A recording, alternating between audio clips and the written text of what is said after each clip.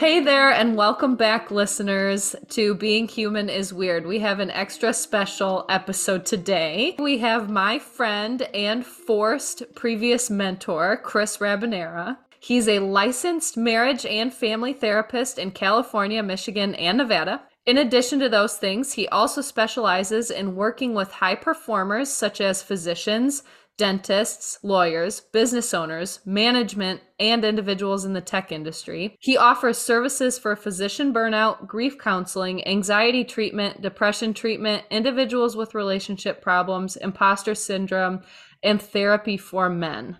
So not very many things, but a couple, which is really great. Today, he's going to discuss with us the best ways on how to find a therapist. So, Chris, thank you for being with us. Thanks for having me on your episode today. I'm very pumped to meet with you too. Have you always been the person that people talk to, or what was your journey into therapy? No. All right. No, not at all. Therapy is actually, I think, very, very difficult to perform, at least good therapy. I thought to myself, what do I actually like to do? What's important? All right, I like relationships. I like family. And I saw a number out there, a statistic. Marriages were ending in divorce 50% of the time. And I was like, all right, that sounds interesting. I was taking a psych class at my high school. I was like, I want to do that. So then I applied to school and went to college. I ended up majoring in psychology and sociology. And then I had to go on to get my master's if I wanted to be a practicing clinician. So I took a year off of school and I worked with children that were severely emotionally disturbed in an educational center. So I went to school. I got my master's degree in marital and family therapy. I did an internship with a hospice. So I learned about grief, death, and dying. So that's one of my specialties. Actually, I only work with a handful of issues. And it sounds like you cover everything, but is that a handful? That sounds like a truckload, but thanks. I mean, I have a wide skill set, but in terms of what I really, really focus on, I'd say it's relatively narrow. And that's one thing I'd want to talk about in terms of how to find a therapist. Perfect. Yes, let's dig in. I have a lot of people in my life who are struggling to find a therapist right now and are coming to me. I'm not an expert on finding therapists. I've had several therapists in my life, but there's a huge shortage. And beyond that, finding the right one that you click with, not just the one that your insurance accepts and you've been waiting 2 months to see, and then you see them and it sucks, but you don't feel like you have any other options. So I'm really excited to learn what you have to say about this so we can help all of the world who wants to find therapists find the right therapist. Chris, something that I am wondering and also feel a little bit strongly about is waiting until you feel the need for therapy. Do you think that that's appropriate, or do you feel like anybody can benefit at any time from therapy? Everyone can benefit from talking to a trained professional. I think everybody should have the opportunity to consistently just check in with somebody about what's going on in their life. When would be the best time to reach out to somebody? I would say whenever that person is actually ready to. Therapy could look and feel and be many different things. So there's people that want to do some self-exploration. And if a person wants to do self-exploration, this would be considered non-directive therapy. So they could check in with somebody on a weekly basis and see how things are going, what's coming up for them. That person and the therapist would just go off on that and go from there and explore all of that and go down those rabbit holes. Now, there are more structured therapies out there where, let's say, if somebody has feelings of anxiety, and then they could really go focus on that. What I see with a majority of people is they wait until something bad happens or they're at the end of their rope and they're like, oh, I really, really need help. I didn't really want to do this. But then this is what it's come to. I would say that it's kind of like preventative medicine. I would rather people have the skills prior to actually needing them. With therapy, yeah, everyone should just reach out if it's a possibility for them if they make mental health or behavioral health a priority in their life. That's our emergency savings, building up those coping mechanisms and those skills that are healthy for us before we need them, like you said, makes so much sense. Mm-hmm. And when you are looking for a therapist or someone who's interested, what would be step one? Because it can be such an overwhelming process to think, okay, yeah, I want a therapist, but do I just Google therapy? You can Google just therapy. You can Google anything for your mental health. Step one would be try to figure out what you want. Kind of like an end goal. Me personally, I'm always about setting goals. Now, there are groups of people that actually don't know where they're going. Taking a step back, where should people start? Try to figure out what they want and how they want to improve or work on their mental health. It's very similar to how people figure out what they should do with their physical health. If some people are more proactive about it, I think they'd have better outcomes. So instead of waiting until something happens, think about it beforehand. Hey, I want to live this life. I want to feel this way. All right, cool. Then start searching for a therapist. And how does it work with insurance? I know that that's typically a big hindrance for individuals, as a lot of employers don't offer an employee assistance program or anything like that. So what's a cost-effective way to go about it? Or how can people check to see whether they can make it affordable? Mental health has been a separate benefit from physical health, right? This is being so bad. It's very similar to how health benefits only include doctor's visits, but they don't include vision or they don't include dental. My eyes and my teeth are luxuries, you guys. That's according exactly to the government. Yeah, don't need them, really. More and more insurances are allowing therapy visits. In terms of figuring out the cost of therapy and how to make it affordable, for me personally, I do not accept insurance. And one of the reasons for that is because there's lots and lots of red tape. One issue I have with it is you need to provide a diagnosis. I don't care about diagnoses or diagnosing somebody. I care about the person in front of me. I care about the issues that they're having and what's the best way that they could get help. Giving a person a diagnosis can be very traumatic to people. There's the red tape. One of them is the diagnosis. Another one is treatment. You have to treat a person in a specific way. Again, there may be limitations in terms of how many sessions there are. There's documentation issues on the provider side or the therapist side, as well as there's the financial side, not necessarily just for the patient, but actually for the clinician. There's such a stigma surrounding therapy for some reason. And we touch on this once in a while, like you have to be screwed up or something has to be wrong or you're off your rocker and you go see a, quote, shrink. And for me, it just doesn't make sense. But then once people overcome that, then they get into the space where it's, well, I can't afford to do that once a week. So I actually want to caution people about the idea of using tech company therapy services. For those who are looking to find help quickly, there are apps out there. Certainly, I have experienced those, and I would say that is the least amount of therapy in a healing modality that I've ever received. So I am with you on that. For those who feel like either they have insurance or they don't have insurance, either way, how do I even start to find somebody that's going to fit with me and what I need? If I know that I want to work on XYZ, like you said, I'm clear on my outcome goals.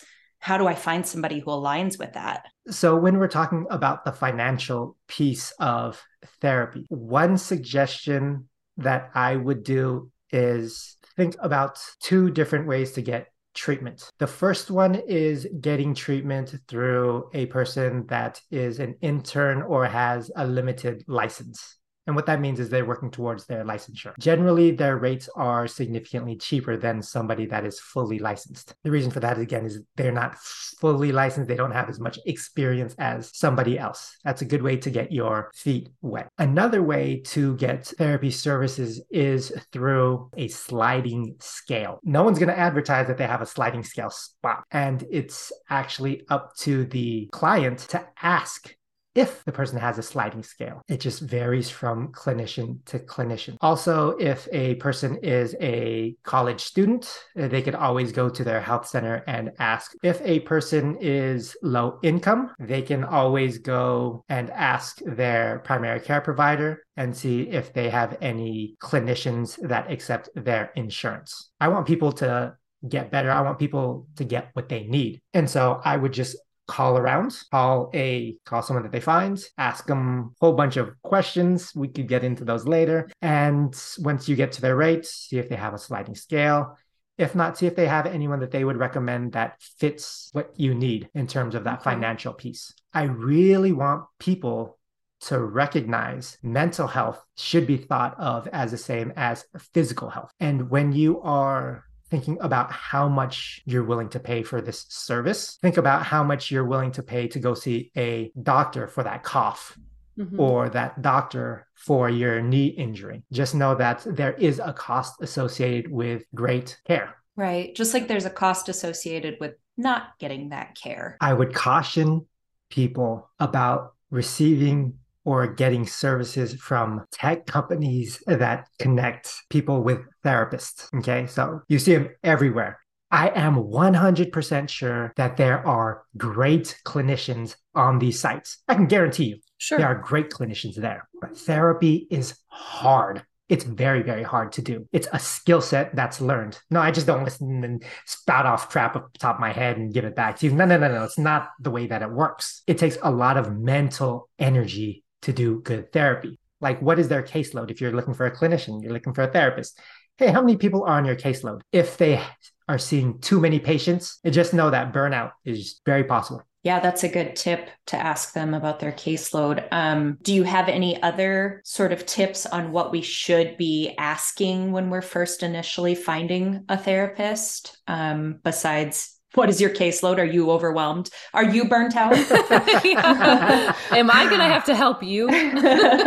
Are you burnt out? That would be that'd be ridiculous. When you're talking with a therapist or consulting with them, you want that good feel. You'll know very, very quickly if this person is a good person for you, if they have the skill sets, if you feel comfortable with them, if you like their mannerisms. Trust that gut instinct. Carrie kind of mentioned that earlier. It gets to a point where you've been searching for so long for somebody, you just hang on thinking, well, I don't want to go through that again. I don't want to go through another 2 or 3, 4, 5, 6 months of trying to find someone. But you're exactly right. You need to trust your intuition. It's just like with meeting anybody. If it feels off, it's not worth wasting that extra time that you could be using to find another person. I have stayed with therapists for months that I knew weren't helping me. I wasn't getting as much out of it, which is a question we'll get to later, but how to break up with a therapist as well is something I think is a skill we all want to learn, especially from a therapist side, so that we're not just ghosting you, as I think is the norm in our society right now. I'm just not going to deal with that. I feel like I just got rewalked through all of my failed relationships, not just with therapists. Stayed for too long. It wasn't working out. Got ghosted. Ghosted them. Yeah.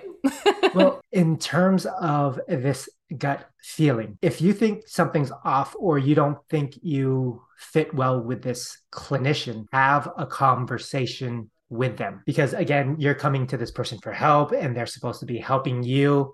And you're like, hey, I'm here. I'm showing up. Something's supposed to be happening. Something's supposed to be changing. What I do in my practice is every 4 weeks, I do a little bit of a deeper dive into how therapy is going. The reason for this is because I want to make sure we are headed towards our goals that we set at the beginning of our treatment. If you're not making progress towards your goals, that's a huge problem. So either the clinician needs to do something different, like maybe there needs to be a change in treatment plan, or they need to consult with somebody else. As I said, there's that relationship dynamic of if you want to say something or if you should say something. And I would always say bring it up with your therapist, because it might be an issue to explore, because it might not actually be the therapist's skill set, or it might not be the treatment plan. It really might be what's going on with you. And it's like, yeah, it's not really the therapist. it's really the cycle that you have grown accustomed to or that you're in. And this cycle is just playing out with a therapist. And maybe they're going to point out, hey, I know exactly what you're talking about right now, Carrie. You're saying you're not making any progress. Let's take a step back and think about this. Where has this shown up in other areas of your life? Is it really me? Am I the problem or are you? Or what's really going on? What's holding you back? Or is there something holding you back? It is a relationship that you form with this person, and you are probably after the first couple of sessions going to share some things with them that you've never shared with anybody, or the potential is there. So like you're saying, Chris, you have to trust that there's somebody you feel comfortable doing that with. Not only that, you feel comfortable receiving that potentially negative feedback from. But if you can understand and get that right vibe from them, that they're just there to help you, I think that makes a difference. Everybody has to be so open-minded about it. Speaking of being open-minded about it, how can people set good expectations for themselves for therapy? Not, okay, I'm coming to therapy once a week, so I should be fixed here in another month, right? I'll be ready to go by summer, Chris, right? You're going to fix me. How can we set up those expectations of, I know what I want to get out of therapy, fix it, do it, make it happen? So that is something I would bring up with the clinician that you're working with. I mean, if it was easy work, everyone's mental health would be perfect, right? So therapy takes, again, time, months, years. It just depends on the issue that's going on. You just don't go into therapy and be like, all right, I'm having 4 sessions and it's done. It doesn't work that way. So in terms of like expectations, have those conversations with your therapist. Hey, how long do you think this is going to take? What are your expectations in terms of treatment? And, as we were talking about earlier, I want people to have the skills prior to needing them. Mm-hmm. If your house is burning down, you don't want to learn how to use a hose right there and then. You want to already know how to use a hose. Yeah. That's a perfect analogy. Mm-hmm. If you are seeing a therapist for a length of time, let's say 8, 10, 12 weeks, and you feel like you're having redundant conversations, is it normal or expected that you may decide, hey, yeah, you helped me a lot, but now I think I want to move on and find somebody else? Or is it more typical that someone, when they vibe with the right therapist, they stay with them for the duration of their lives for forever? I would say that each client sets their own goals and has their own needs. That kind of determines what the treatment is going to look like. If the person feels like they're not making any progress towards their goals with this therapist, I would recommend having a conversation with the therapist. Mm-hmm. Same thing as we said before. Is it the therapist? Is it their skill set? Is it them, or is it something within inside of you? And this is off topic from having a therapist, but just thought of it. For individuals who maybe aren't ready to consider therapy, but they know they'd like to work on themselves, do you have any recommendations on free resources or websites? And additionally, how can listeners find more information out about you and contact you? Google is a great resource, right? Again, you just have to remember that everything on the internet's true. Oh, yeah. Mm-hmm. So, you have to sift through all of that. Now, I always recommend my website. My website is thebaseeq.com. And Chris, just as a side note, has a lot of blogs on his website. So if you're interested in diving deeper into one particular thing, check out his website. They're very good. I love them. Thanks. What are a couple of takeaways from today's episode that you hope listeners take away? So 2 takeaways. The first takeaway is that therapy is for everybody. Whether you're panicking or at the end of your rope, therapy is for you. Or whether you feel that your mental health is perfect, therapy is still for you. The other takeaway is I would encourage people to think about mental health the way that they think about physical health. They are one and the same. You can't have one without the other. So when you're taking care of your health, make sure to think about mental health as health. Carrie and I were just bobbleheading so hard during that. I seriously almost shattered my table. Tell us more about you, about your website, how people can find you, how we can share you with the world. Again, my name is Chris Rabanera. My website is thebaseeq.com. chris@thebaseEQ.com. You could find me on the social media. You could find me on the Instagrams. And my email address is chris@thebaseEQ.com. I respond. As I said, I'm here to help support people and get people connected to services that they need, whether it's with me or with somebody else. I got you. Thank you so much, Chris. This has been really awesome. So much good information and things that I've never thought about before when it comes to therapy. And I love therapy. So great. Wonderful. I'm glad I could help support. Thanks for having me on. Yes, thank Thank you. you. If you are with us and believing being human is weird, then like, subscribe, share, all of those things that the kids are doing. And be sure to follow us on Instagram at Being Human is Weird. That's where we're going to be sharing resources, inspiration, and news about our podcast. And we would love to hear from you. So slide right into our DMs with questions, comments, and what you'd like to hear more of. And thank you so much for listening, Weirdos.